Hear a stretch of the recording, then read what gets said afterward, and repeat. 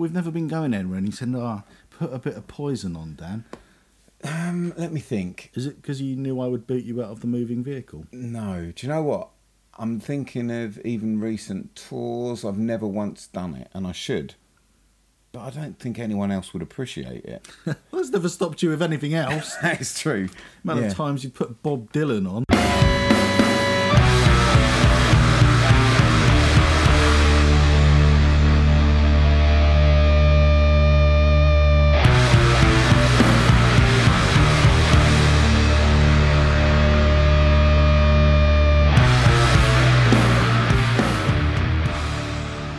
G'day, welcome to Different Times Podcast, episode number 16.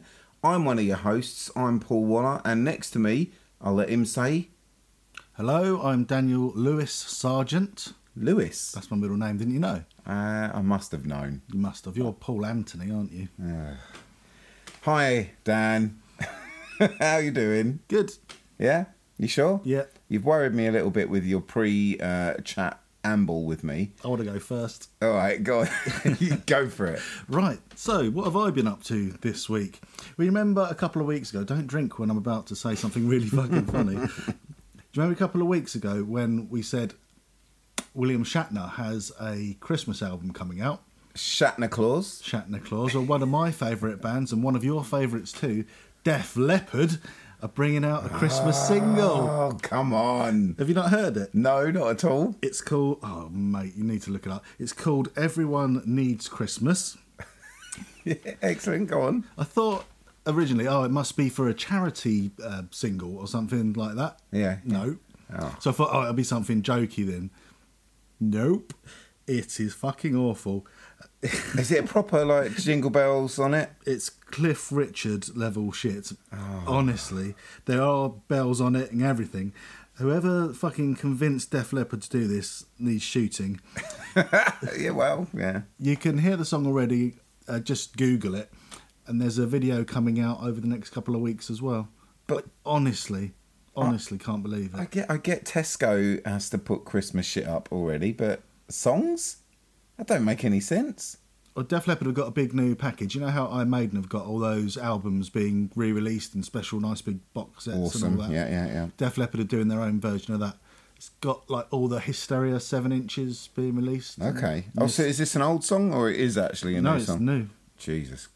I really want to listen to it. We, as I say, for the Christmas special, we are going to be listening to the Christmas albums. I think we got to choose 2 each. Yeah, definitely. 2 each. We'll listen to them and we will give them proper reviews. Is that all right? I can't wait. Something a bit more sensible and certainly not very Christmassy. I Loved You at Your Darkest by Behemoth or Behemoth. You heard that? I've heard a track, that Dog Equals God. Yep. I thought, fuck that track. Didn't like it. Really? Honestly. But I only liked... From like the one that everyone raves about, The Satanist, I only loved that initial first song, like Blow Your Trumpets, Gabriel, because it was like slower and doomier.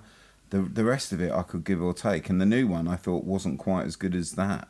But again, that seems to be the general consensus from other stuff that I've been reading. But I really like it. I liked The Satanist, especially like you say the first song. Then this it sort of builds on that, I think, and I reckon if you gave it a proper listen, you might change your mind. Well, they're my favourite Polish band, but I only know one Polish band. Who's that? Behemoth. Oh, right. And I really I know you shouldn't like a band because of the way they look, but I love all the stuff that Nurgle wears and how they look. I think it looks fucking awesome.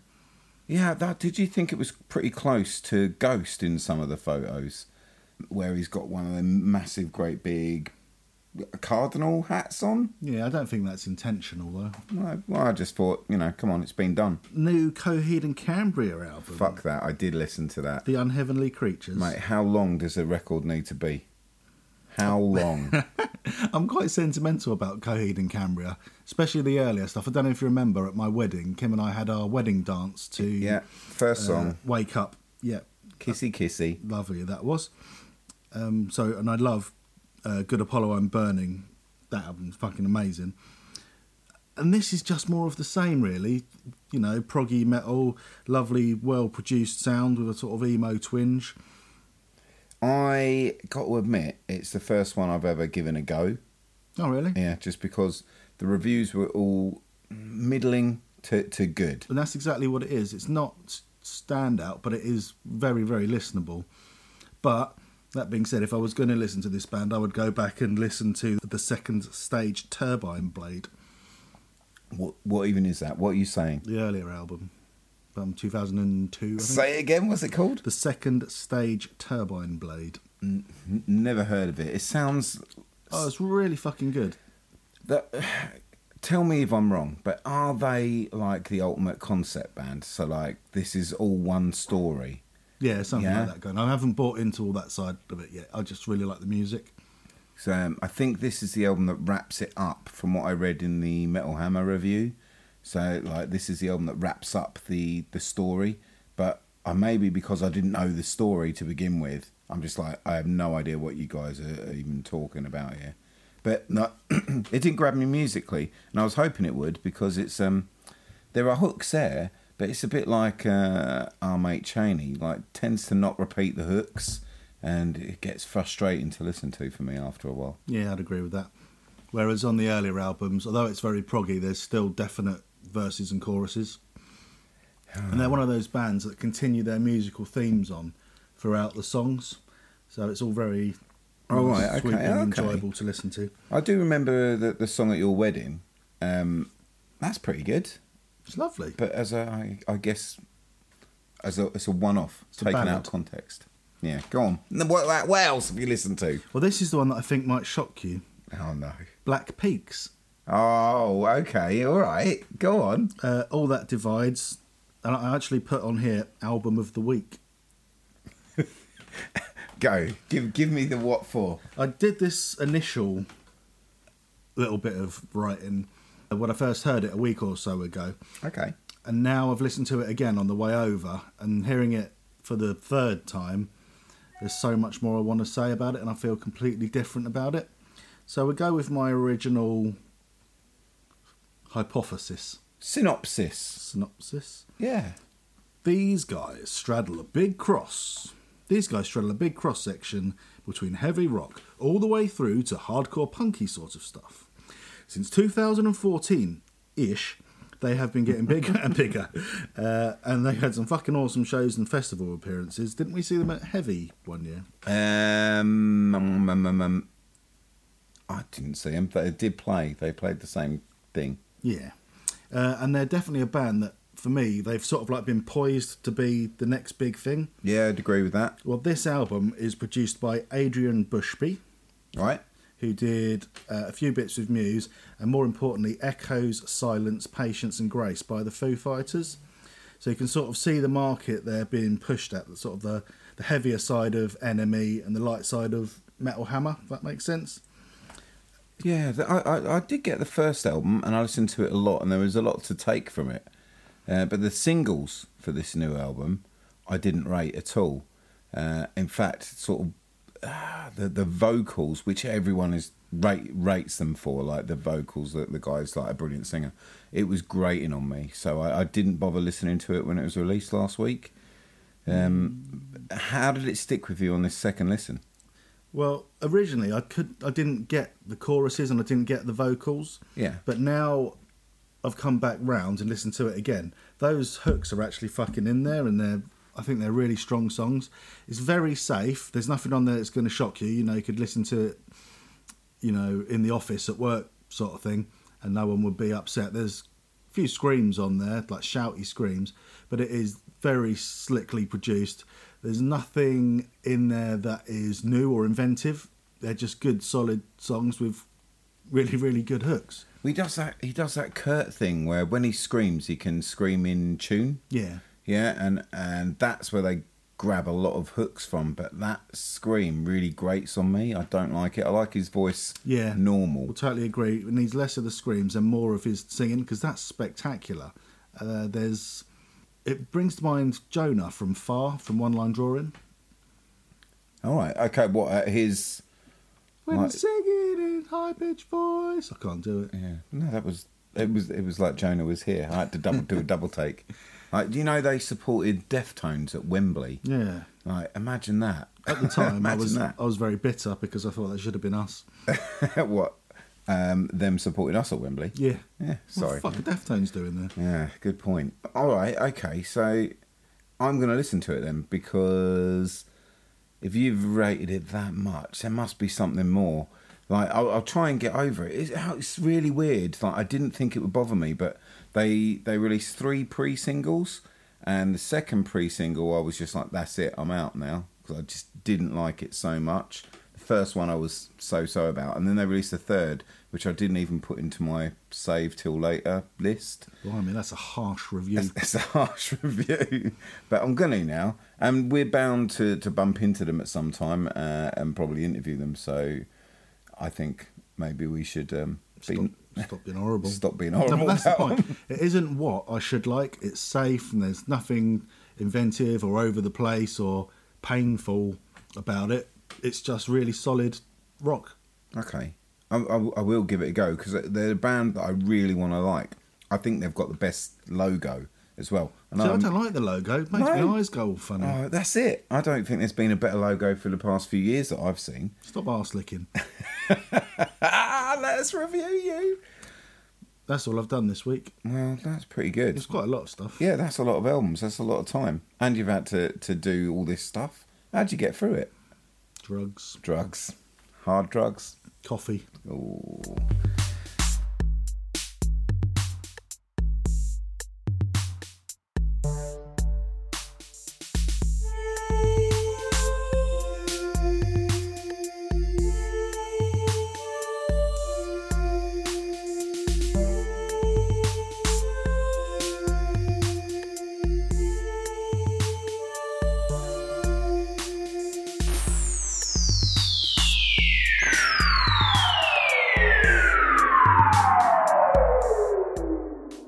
Well, this week I was on holiday. So yeah, the first thing I want to mention, right? I went to what country was it called? Portugal. Poland. That's it. I went to Poland. Thanks, mate. All the concentration camps in Portugal. Yeah, why would they put a concentration camp in Portugal? That'd be nice, if anything. That'd be way. Jesus. Right. Okay. Fucking behemoth. Right. Every single street corner, that massive poster. Like, I don't know how. I know they're from Poland, right? Fair enough. And like, I would expect to see brand new album, and they're the premier black metal band like in the world, sort of thing. So I get it. But every street corner, I kid you not, and some streets 2 or 3 sets of posters everywhere, massive posters, tons of upside down crosses everywhere. Awesome. I Claire was like, "What's this?" And I explained it, and then every single time we passed one, I pointed it out to the point where I think she wants to kill me. But what a press campaign! Like, you cannot move in Krakow was where I went, so you can't move in that city without seeing one on every single street. I kid you not, every single street. And like, that's incredible. That's a black metal band. That's mad. That's what I think. Fair enough. Yeah. So, unfortunately, I don't know how to use Spotify. So I thought I'd set it up so on the flight over, I'll be able to do all my research, listening to new bands and stuff. Then realised you weren't connected to the internet in a plane. Yeah, but then I thought I'd saved it somehow so it would play offline. Clearly I didn't. So the only thing available was this full live album, right? Which I think was recorded by someone in a crowd that was actually standing next to Marquis Smith. So you got the band in the background, and you've just got Marquis Smith screaming, right? And he goes like, "Welcome to the fall!" And then it just kicks off, and like, all you can hear is him going, "Rah, rah, rah, rah, rah, rah, rah, rah, rah." And I'm thinking, all right, I'm going to get used to it though. So second song comes on, "Welcome to the fall." He's doing it again, and it's the same song. I'm like, oh no, it's only one bloody song, so it's not even the whole album. So I listened to Psycho Mafia, like about don't know, 30 times before I can't listen to this anymore. Haven't you got any other music on your iPhone? Nothing at all was on there, right? And I had to get Claire to sit me down and talk me through it when we were in Poland of how to actually download something or so I can listen to it offline. So the journey home was so much more pleasurable.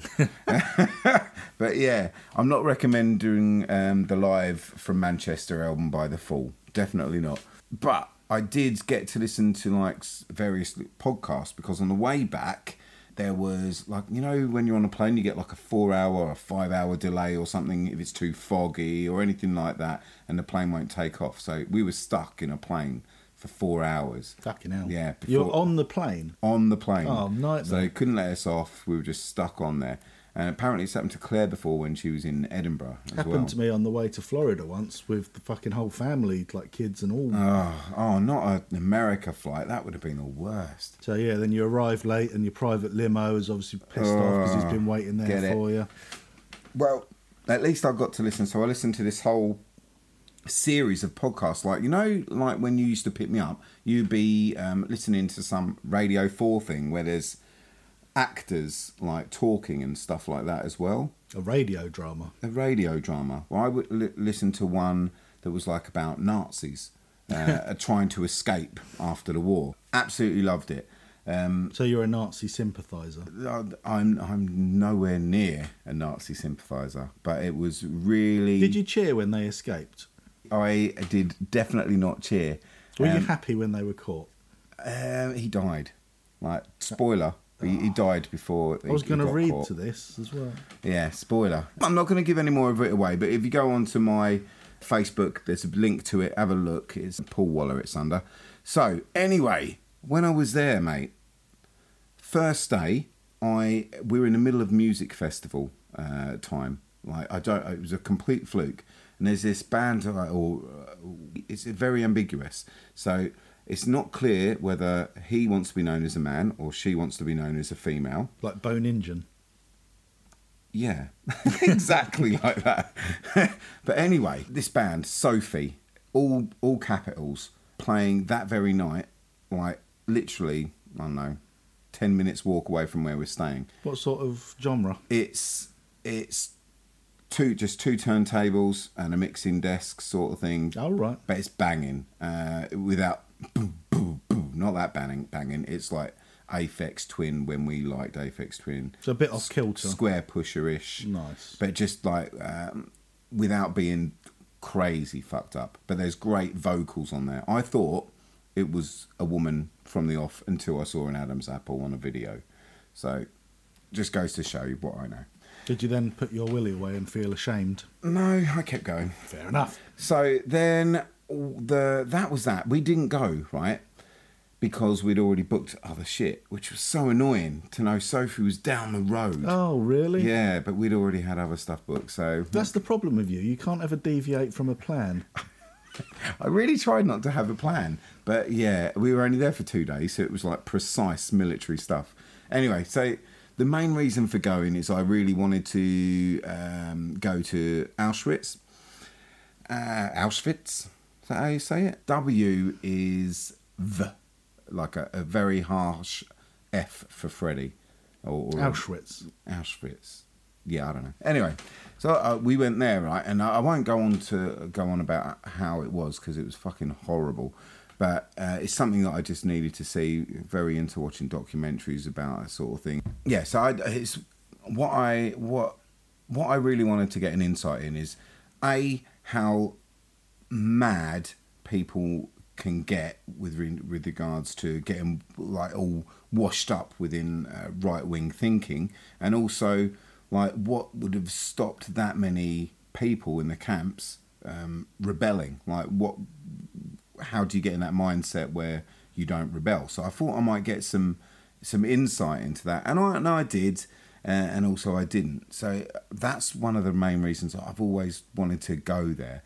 But I tell you what, on the way there, it was really strange. Like, this place is in the middle of just a town, like, so it's not out in the sticks somewhere. Oh, really? Yeah, there's towns everywhere.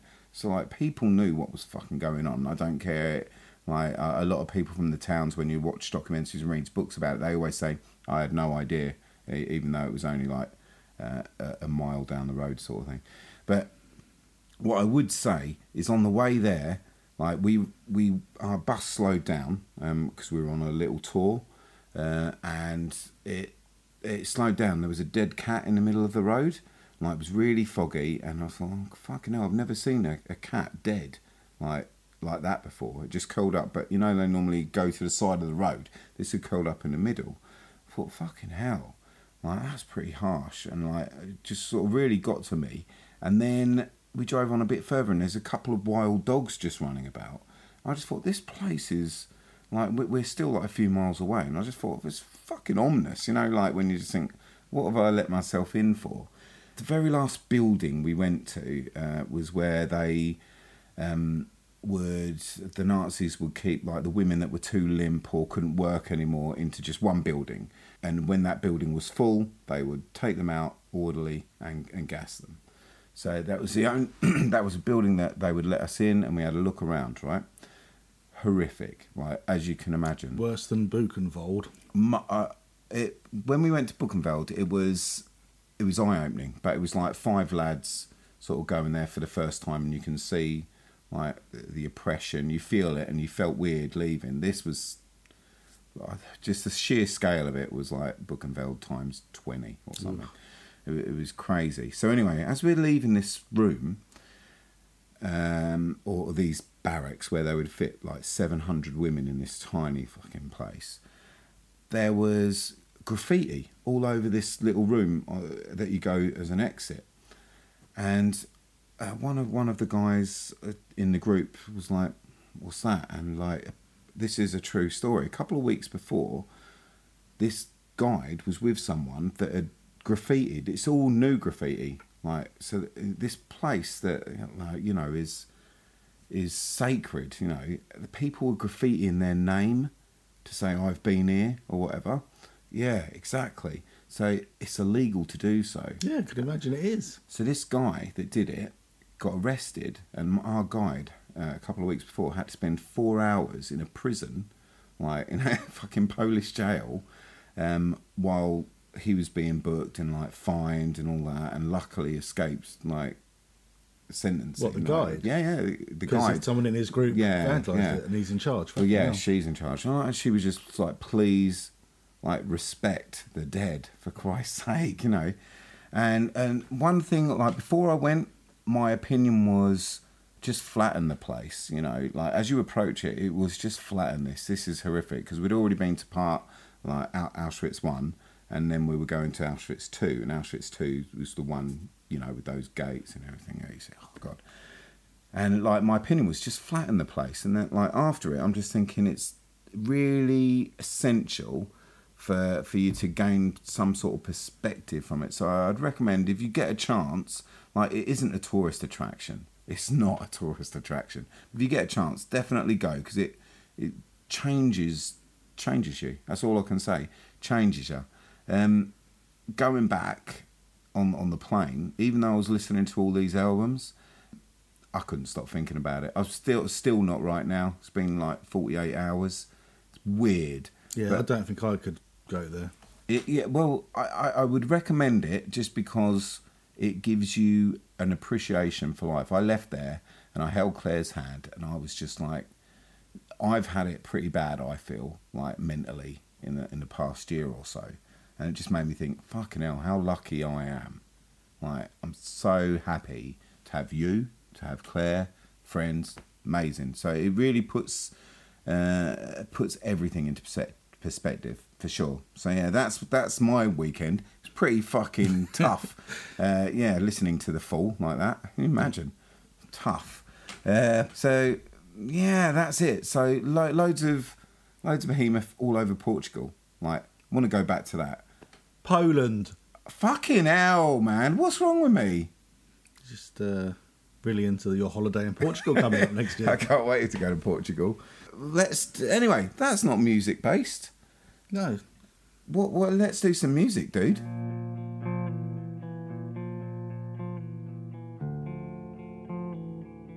Okay, whose magazine are we doing first then? Can we do mine? Is that all right? Okay.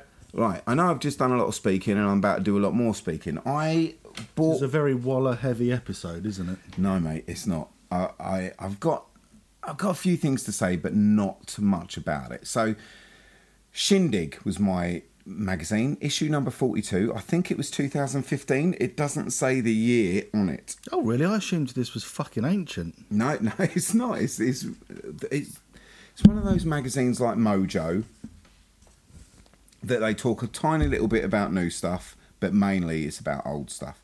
I think it's a magazine that was originally put in place to speak about bands like The Who and The Kinks and bands like that. I got this for 60p, and I really think it was 60p well spent. It was at that record store I said where I got like a load of magazines for 60p. The new stuff, first of all, if I can start with the new stuff. Do you remember a band called Goat? Nope. You don't remember this band, right? Okay. So I discovered Goat from an interview they had in Terrorizer. And this interview, I think it was our friend from Svalbard that was interviewing them. I think it was Serena, but I'm not sure. But basically, this interview called them up on all of their image, like all their shit. And I thought, oh, that makes me sort of want to listen to them a bit more. Yeah, so they pretty much got called out as fakes, right? So they say, like, with the album that this came out with... Commune? Yeah, thank you. So the album was called Commune, and when this came out, there was all this talk about it was recorded in Indonesia and Ghana, and it later out turned to be that wasn't the case. So, you know, I get where they're coming from. They're sort of putting like an image out there that isn't 100% true, but, you know, rock and roll. You know, what is true? You know, it's all... Bands been bullshitting since day dot when guitars have been invented, you know. So I get that, and I like their image. It's sort of like all world music-y, and there is a lot of psychedelia and a bit of stonery stuff in there. So I sort of dug it, but there wasn't enough in there to grab me. There's not enough hooks. The songs aren't... I don't know. Well, let's give you an example. There's this track Bondi, and that's a great example. Like, everything in it should work, but it doesn't. Like, it makes you not want to come back to it. But like, if you dissected it, oh, that bit's great.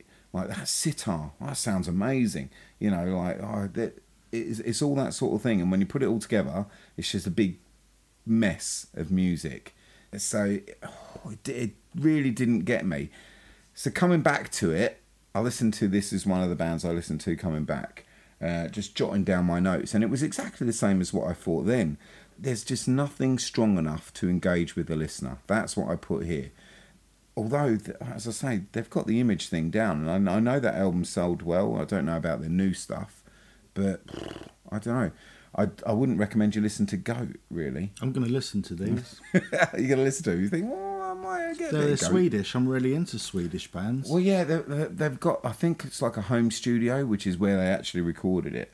And in this interview, they sort of admit, yeah, we recorded it in Gothenburg, but then we did go to Indonesia or wherever to finish bits off, which... You know, whatever. Have you noticed the guy who wrote this little In the Studio with Goat? His name is Phil Istein. Is that a real name? It's definitely his real name. He's from the Istein clan.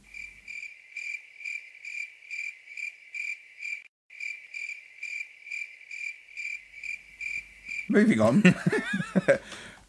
Ty Segall. Please tell me you've heard of Ty Segall. I've heard of it, but I wouldn't know where from or why. Right, this guy is a garage rocker.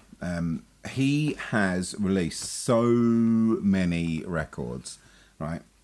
So many albums. Every single year. And it's Ty Segall.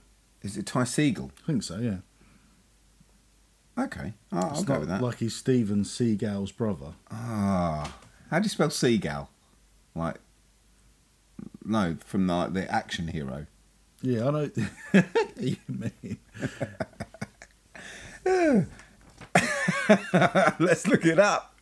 Ty Segall, he is on the back. So this interview, he's on the back of the album Manipulator, and that's one that I really didn't like.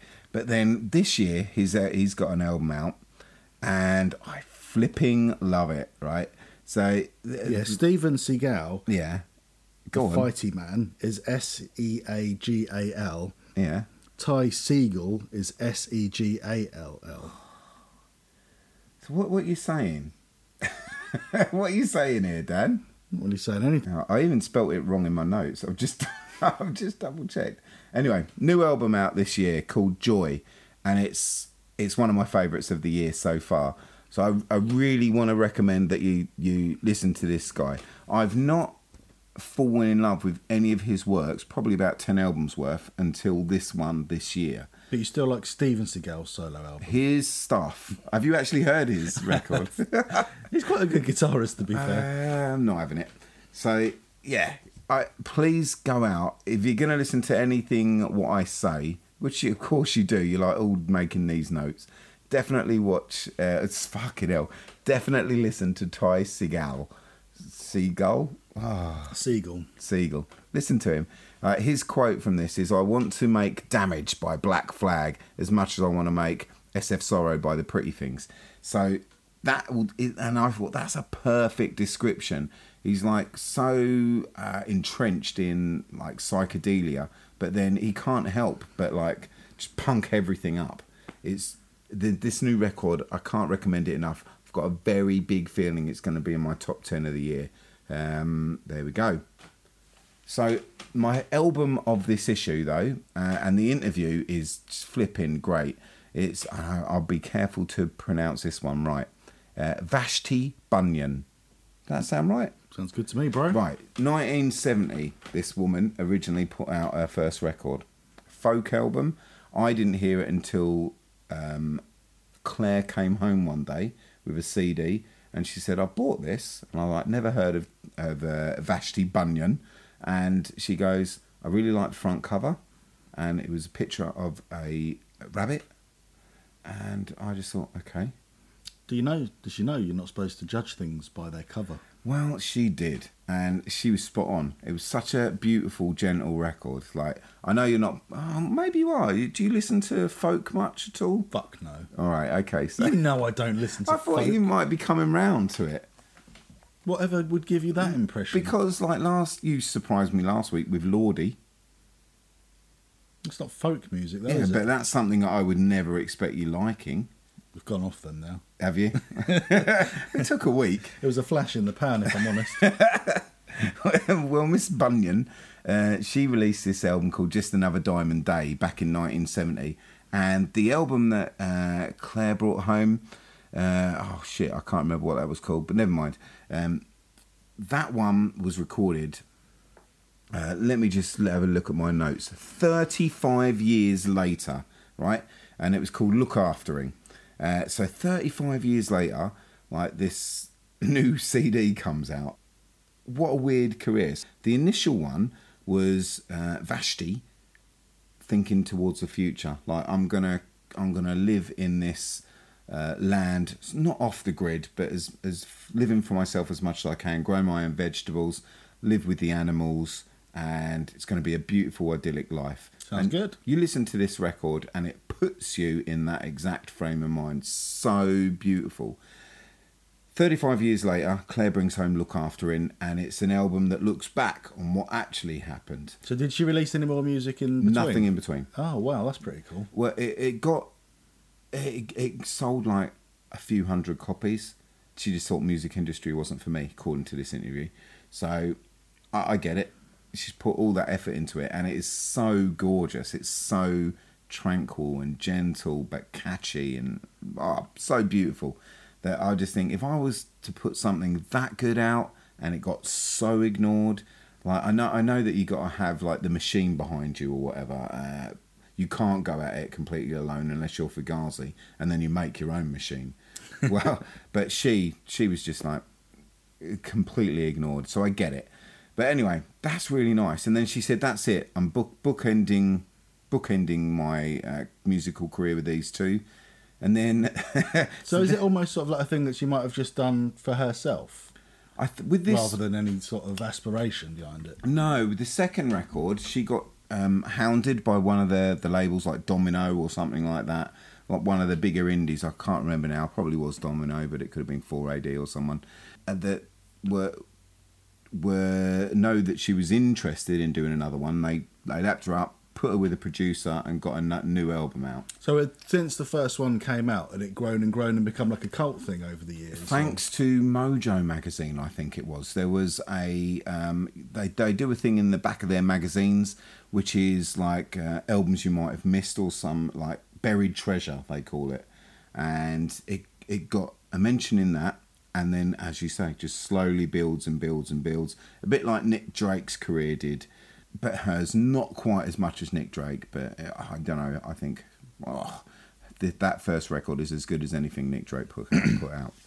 So, okay. So then 9 years later, she releases another record. And again, like you put it on and that delicate voice comes across. Now, I just think that it shouldn't have happened. Like, this one was called Heart Leap. Another very similar cover to the one before it. Instead of a rabbit this time, I think it's a deer leaping. It's almost as good. So, like, it's starting to get the diminishing returns thing already. And she obviously put so much time and effort into it. And even her diminishing returns are well good. Like, I can't recommend this woman enough. But I just think, man, how perfect would it have been just to keep them two, like bookend her life. Like, but then, of course, she's lived on. You wanted her to die. It would have been poetic. Let's just say that. That was. I'd say you should do it, but you've already got so many crap albums stacked up. Oh, then there's more to come. Final thing, and this was the weirdest thing, right, on the plane coming back. So I listened to Mrs. Bunyan, and then with this magazine on the front cover, and the reason why I got it was because there's Frank Zappa tucked away in the corner there, you can see. He is someone that your dad sort of pointed me in the direction of. So I was already sort of into Captain Beefheart. I remember you going, my dad fucking loves Captain Beefheart. Talk to my dad. I did, and he, I can't remember if he lent me or he at least let me look through his collection with gloves on. Gently. So I was looking through it, and then like there was all this Frank Zappa, and so I asked him about it, and he said, "You don't know Frank Zappa?" Like I'm some dribbling fool, and basically gave me a list of what to listen to. So one that he didn't mention was this album that I want to talk about, and it was mentioned in this interview, and it was meant to be the point where the band really got together. It's called We're Only In It For The Money, and you guys that are sort of not into Zappa or maybe laymen and know a little bit and pieces, it's the one where he rips off the Beatles. Lonely Hearts Club Band? Yeah, Sgt. Pepper. Yeah. Sgt. Pepper, sorry. Yeah, so it's that one where he rips that off. It was a fucking mess. What is your dad on about? Now that is a tour de force, that album. So you know this stuff already. You know Zappa. Yeah. Okay. My favourite is Weasels Ripped My Flesh, only for the front cover. The front cover's brilliant on that. So for those of you who don't know it, it's a shaving, a razor, electric razor, but instead of it having a blade or clippers at the end, it's got a weasel just tearing a guy's face. It looks so revolting, and like I can just imagine, like I used to go to Al Price and like as a kid look at all the album covers and just think, I'd have bought that straight away, mate. I think like I was always attracted to the Iron Maiden ones because of Eddie. I just love that artwork. Absolutely. And another one was the Motorhead artwork. Again, really turned on by that. But if I'd have seen that Zappa one, I would have been freaked out, which I guess is exactly what he would want. Yeah, man, I listened to this, and the thing that really shocked me straight away was the sort of doo-wop style on a couple of songs. Really cleverly done. And because obviously it was recorded before technology has caught up and everything's digital now, it really does sound like an original 50s doo-wop stuff. But the issue with it is there's these noise collages all over the place, and it's sort of like, you know, when Sonic Youth would stick a noise collage in and you'd be like, that's all right, but get on with the next song. Yeah, I always think of Sonic Youth albums, or some of them certainly, as noise collages with the odd song stuck in there. All right. And there's a lot of shit. I just don't get Frank Zappa, man. Like, I thought this would be the album that would pull me in. And if it did, it would have been like, look at that back catalogue. There's 4,000 albums to go through. But it didn't. These noise collages are longer than the regular songs, most of them. There's 1.5-minute songs, 2-minute songs all over the place. And when one of them is like, oh, that looks like it's going to be decent, like the title of that, then it's like sung in a way like a child nursery rhyme or something. Oh, I just don't fucking get him. Like, like one of the songs is called, what I wrote down, what's the ugliest part of your body? And the answer to that in the song is your mind. And that's very deep, isn't it? It's very deep. And yet it's sung to a kid's nursery rhyme sort of thing. Mate, I'm disappointed with your dad. Like, maybe I should put it another way. I'll be disappointing to your dad. Well, I am, so don't worry about it. So, yeah, I'm just like... And do you know what? At this point, it was dead 25 years that this magazine come out. And he's got, like, tons of pages in here. And, like, I was looking at the listens to Spotify, like, how many listens he's had. Millions. Like, popular as fuck still. So, what do I know? I know nothing. That's the end of my shindig. I don't think I'll be getting it again purely for the reason that even with the old stuff, I much prefer what Mojo covers than Shindig. Shindig's way too sort of specialised in the weird, freaky sort of scene. So, not for me. Fair enough, mate. You gave it a go. That's all we can ask. Thanks, man. Back onto something a bit more mainstream rock. We have Raw, the heaviest magazine in the stratosphere. I don't know why you'd be in the stratosphere reading a music magazine with Poison on the front cover, but there you go. Popular with astronauts. Yeah. So this is from January 1991. Oh, what a time. What a time. It's weird. Like, the initial thing is, you think 1991, oh, that'll have some Nirvana and some Pearl Jam and all that sort of stuff in it. No. This is still very much Poison, Motorhead, Skid Row, Thunder, Winger. Winger? Just say Winger. It's great. So yeah, initially when I opened it, there really wasn't much that I liked. There was a little bit on the second page. There's a big picture of Axl Rose, which is quite nice. A Dog's Life. Campbell quits to go foreign. Do you know who Vivian Campbell is? Def Leppard's guitarist. That's exactly right. And I never realised. I thought he was just some guy who joined Def Leppard when Steve Clark died. All right. So I saw Vivian Campbell and recognised the name, yeah, and I didn't realise he had been in Whitesnake and Dio. Dio? Yeah. As in okay, Ronnie James. yeah. Okay. And he just left some band he wasn't really that interested in, I can't remember the name of, to start a band with the guy from Foreigner. All right. He was in Whitesnake as well. That must have been sort of... No, but that was... Okay. Do you want to know the real spooky bit, though? Go on. He took Steve Clark's place in Def Leppard, obviously, when he tragically died. Yeah. This magazine came out the day after he died. He died on January the 8th, 1991. Right. And this magazine came out on January the 9th, 1991. So... This band that they're talking about here couldn't have lasted long. No way. Got it. I see what you mean. Fuck. The pen pal section in this one is particularly scary. Here we go. There are pictures of people, like quite attractive looking ladies and gentlemen, and their home addresses. Now, I was reading through them all. Home address? Yep. Brilliant. One girl, Jane Goodham, lives in Canterbury at the time of writing. So me being me, I messaged all the Jane Goodhams on Facebook and sent the picture saying, "Is this you?" And no one has replied to confirm it. Mate. That would have been so cool. What I was hoping is the real Jane Goodham from Raw Magazine had replied, and I'd just like to have said, "Well, did you meet anyone?" That's not stalkery at all.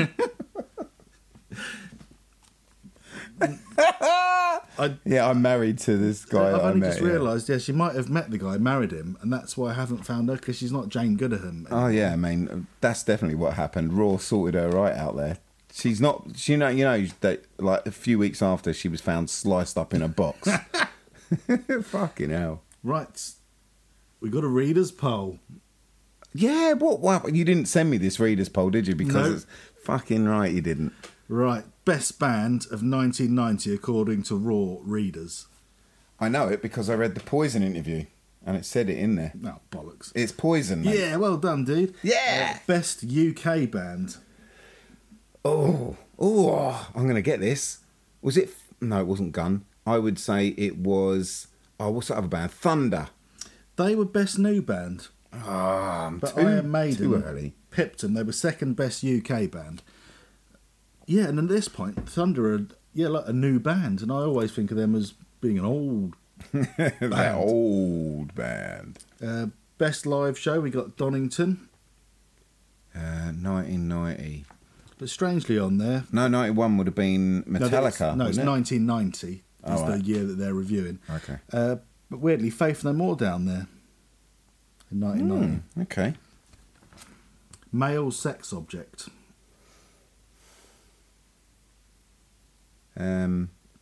Axl. Axl Rose. I don't know any other Axls. So Axl Rose. He's not even in there, but Slash is. Sebastian Bach from Skid Row. Oh yeah, he's good looking though. Yeah. Female Oh sex yeah. Look at his object. picture. I'll show you a picture and I still wouldn't get it. Oh, that's Lita Ford. Oh, good guess. What do you mean I wouldn't get it? I mean, it's Lita Ford. I don't know no Lita Ford. Oh, you're so bloody young. Best promo video? From 1990. Yeah. Fuck off, is it? Holy Smoke by Yeah. Iron Maiden. That was cool. No, it wasn't. It was. It was not.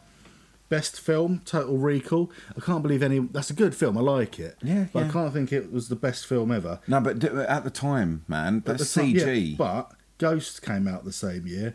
RoboCop 2 came out the same year. Die Hard 2 came out the same year. Gremlins 2 came out the same year. Oh, right, okay. There's a lot of films come out that year. Well, from all that lot, Gremlins 2 is above Total Recall, but that is it. I watched Total Recall recently, and it's not stood up well. I'm going to be honest. Have you seen the remake Yeah, with Colin Farrell? Is that's it? terrible. It's awful. It's terrible, terrible work from all involved. Right. Right, Good effort there, mate. I did terrible. 0 out of 10 as usual. Yeah, woo. Lemmy, remember Lemmy? Do I? Yeah. He's moved to LA apparently, which is a bit of a shock. There's a big article on him about his moving over there, and Sylvie Simmons is waiting to meet him in a bar, the Rainbow Bar. Of course, it's a rainbow. Where else? Yeah. Isn't that where he eventually ended up living above? Yeah, and like pretty much at the time he was living in it. Well, in this one, they say he's not living there at the time. He lives round the corner. Okay. And funnily enough, she's waiting there with Slash. So before, As you do. But yeah, as you do, just chilling with Slash, waiting for Lemmy. And Slash tells a lovely story that first time he ever met Lemmy, he went to go for a piss, and when he got back, Lemmy was trying to get it on with his girlfriend. I'm shocked at that. Like while I was in Krakow, I listened to one of them Dead Rock Stars with Mick Wall, and would you believe it was the Lemmy one? And at this time, Mick Wall was sort of always hanging out with Lemmy, like whenever he was in town, and it was at a time where he's just moved to LA. And the stories, man, I really do recommend. I know it's like recommending another podcast, a podcast on our podcast. That's all right, we can do that. Dead Rock Stars, mate. It's so good. It's leagues above anything else I listen to. Oh, awesome. Yeah. Then they moved to Lemmy's flat, where there's a World War II documentary on the TV. Lemmy tells, it's telling a story, and obviously Lemmy's seen it before, so he takes over and tells a story. And it's about an 88-year-old man crying in the documentary because his friends died on the beaches of Normandy. Right. Then he lays into the generals that made the decision to send them over. And he sounds pretty bitter about it and bitter towards these generals, which is odd because I always saw Lemmy as like a pro-war sort of guy rather than a futility of war. He this is another thing that was brought into up with this Dead Rock Stars episode. Now I said pro-war. That's wrong, isn't it? Glory of war. yeah, I get what you mean. It was said in this podcast that he's made some, like, you know, unpolitically correct choices in what he loves, right? But he loves the regalia. He loves like the pomp of war and the stories and the everything about war that is not the people dying and the right wing shit. All that stuff he doesn't like. So he's made some pretty odd choices, I would say, in, you know, like what he loves. I love watching Nazi documentaries. Love it. Am I a Nazi? Of course I'm not. But, well, yeah. but I always thought that, like, Lemmy, when he would appear in magazines wearing fucking SS hats, stupid fucker, like that, because I think that's why I never really latched onto it. I just hated like that, because that, even though, like, if you know Lemmy and you know of Lemmy and you know what he's into, like you say, he's not into the glory of it. He's into like all the other bits and pieces of it that is attractive to the onlooker. But like someone that's just flicking through Raw magazine, seeing Lemmy in an SS hat, that's not cool. Poor choices sometimes are made by the man. But from what I can make out, like from biographers, from interviews and things like that, he's just a guy that I would have loved to have known. I think he's the, you know, like people will say Lemmy's some sort of god. I think he is the metal god, more so than James Hetfield. I don't think James Hetfield will be James Hetfield without Lemmy. Like, yeah, he's my number one.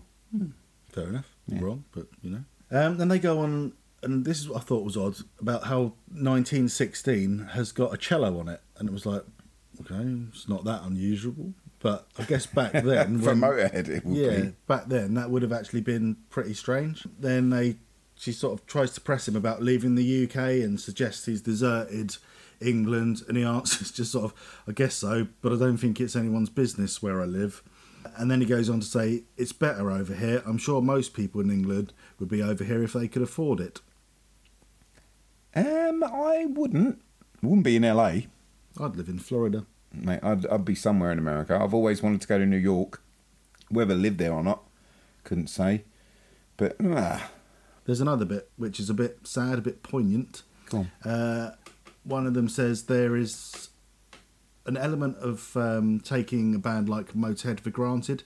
They're always there, which is, again, they're talking about why Motorhead weren't that successful in America. And they say, yes, precisely, we've been around to the bloody track so many years that it's time we went somewhere else. So they've been doing the same old thing over and over. Motorhead's that band that's always been there, and you don't really need to go and see them this time because they'll be here this time next year anyway. Exactly that, man. And that's a really good point. Like, between the lines, you could probably get an inkling of what actually did happen. Like, from what I read in one of the biographies, was they got new management at this time.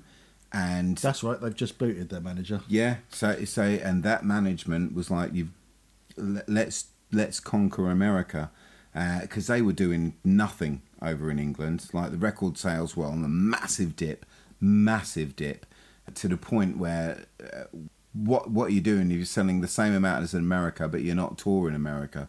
Live over there, tour it.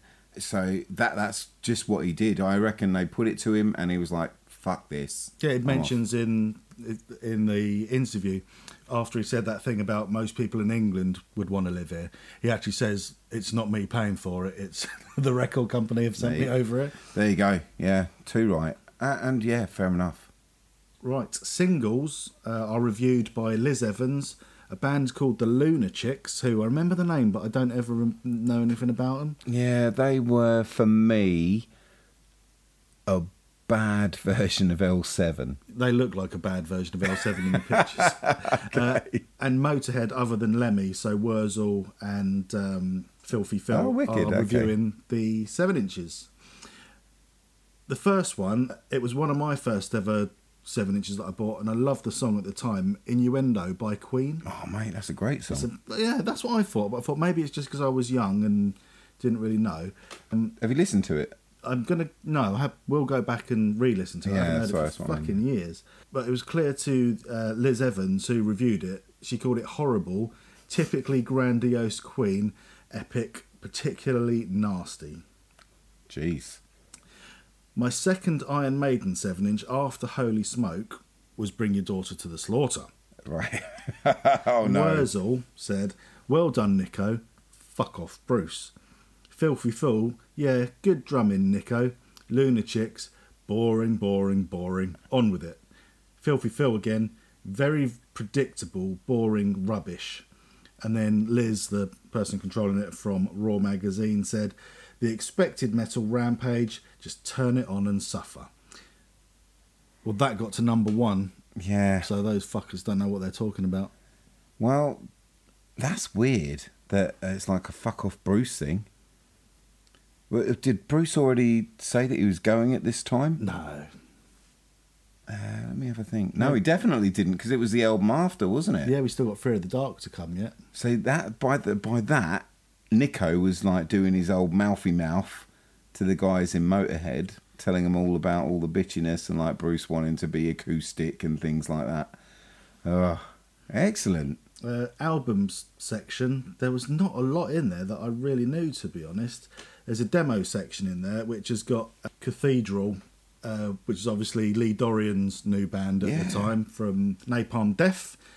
Doom metal par excellence, full of tested riffs and contortionate vocals. Contact Lee Dorian, and then his address. No. So, yeah.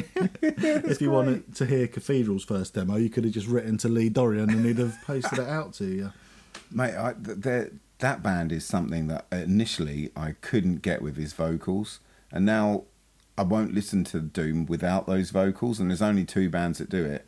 It's like them, Cathedral, and Witch Sorrow. Like, they're the 2 bands that like do that vocal style. So yeah, I'm well into it. One that I wouldn't have expected to see in here, Rollins Band, get a 4-star review for Turned On. About the only alternative thing in the album charts apart from the Meat Puppets. Yeah, I've never heard of that album. Like, No Strings Attached. That's what it was called. What, have you heard of that record? Nope. Well, I interviewed the Meat Puppets and I did lots of research listening to them. And no, never heard of it. To be honest, the only reason I know the Meat Puppets is because when it was on Nirvana Unplugged and everyone suddenly got into the Meat Puppets for about 10 minutes. Yeah, most of the stuff on there is shit that's long buried. A band called Fucked with a C, F-U-C-T. Oh, yeah, I saw that. That's a skateboard, mate, right? It is now, yeah. You had a Fucked t-shirt, didn't you? The blue one. Apocrypha, again, nothing I've ever heard of. No. Someone called David Lee Roth. Didn't they give that one 5 out of 5? Yeah. There was also, I don't know if you noticed, Bad Religion. Yep, saw Bad Religion. That's in the imports section. For, what is it? Is it Against the Grain? Yeah. And I love that album. It's great. Like, all the way through, it's fucking great.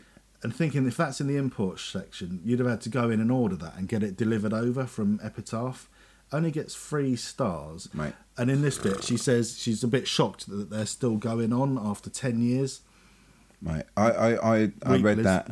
It's been another 25 years, and they're still awesome. Yeah, they Against the Grain, right, is a solid classic.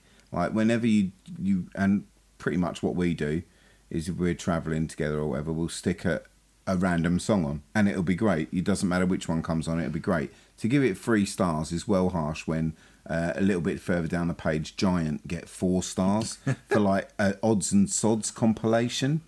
Like, fuck that. Fuck you, Raw. What are you doing? And again, it was the same story with the live stuff. There was nothing in there that is even going now to sort of like compare how well they've done.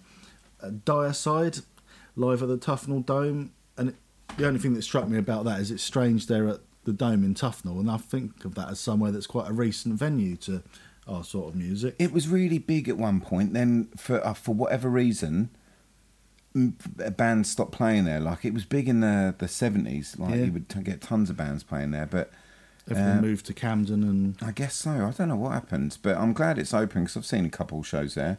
Well, good. Love it. Did you get anything from any of the interviews? The only one I really read was the Lemmy one. The Poison one just turned me off. I just can't stand the glammy face. Well, I really liked Poison at the time, so I got proper stuck into that interview.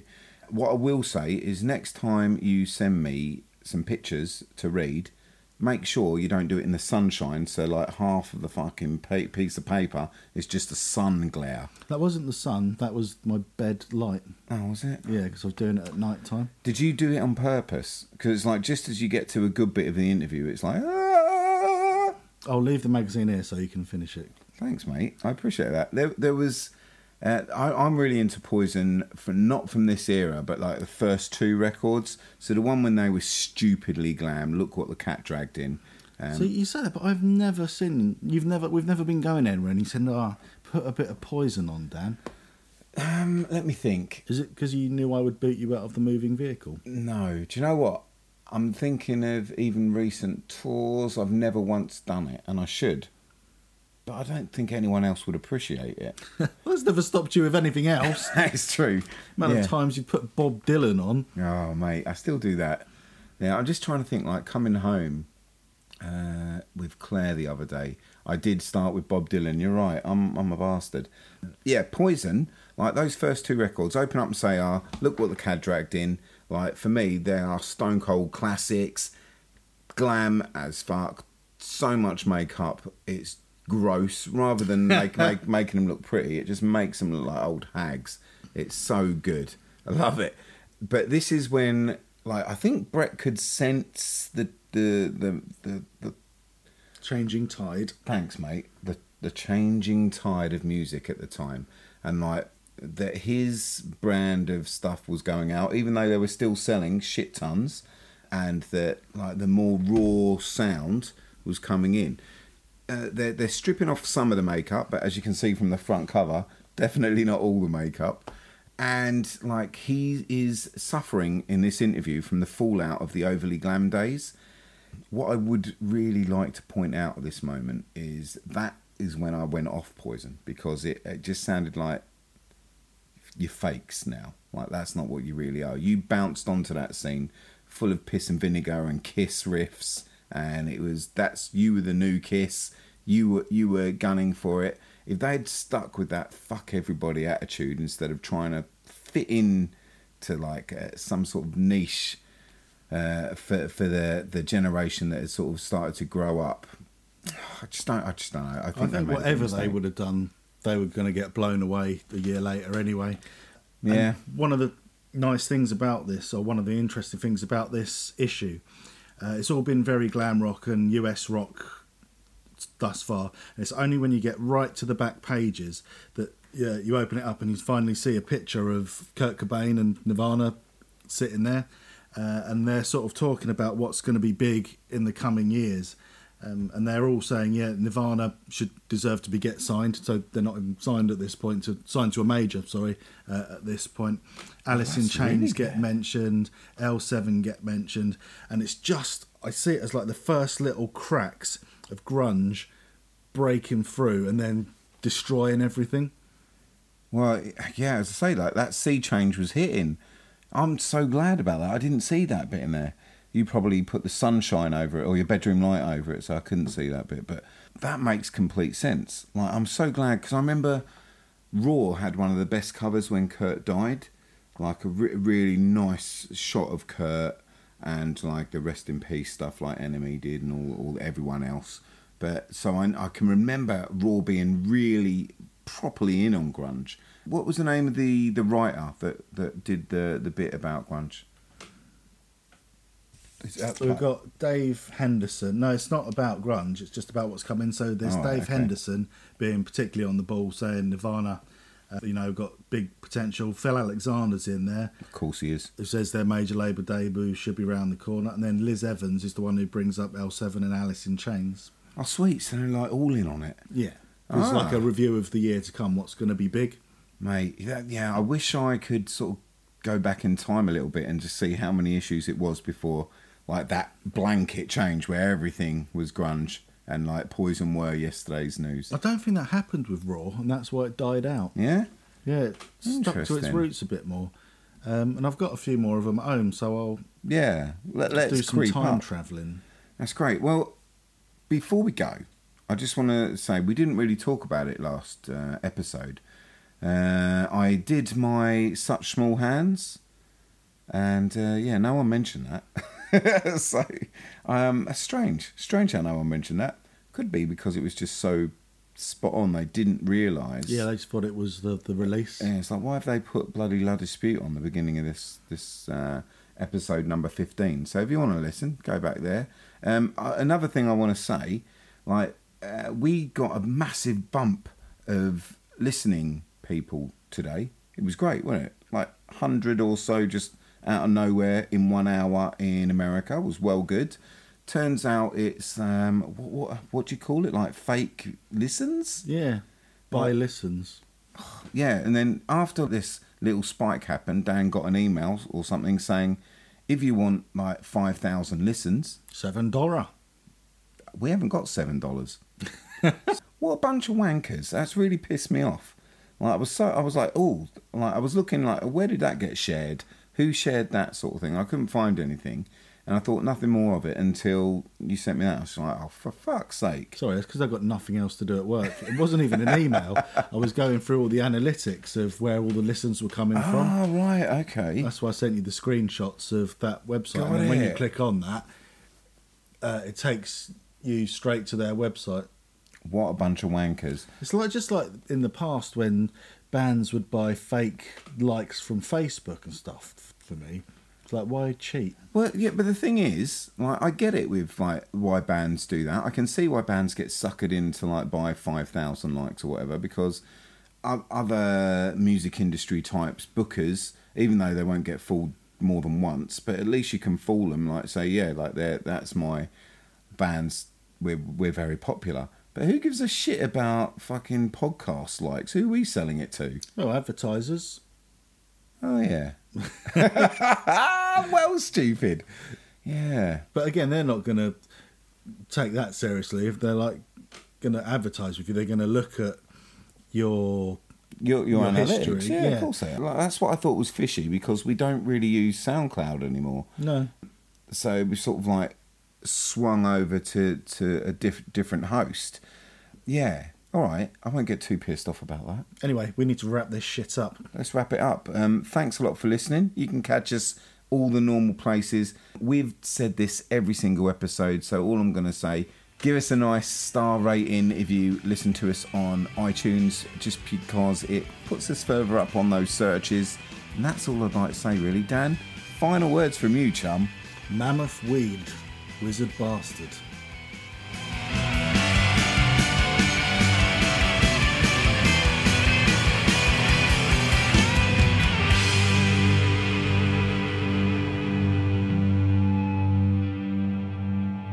What do I know? I know nothing.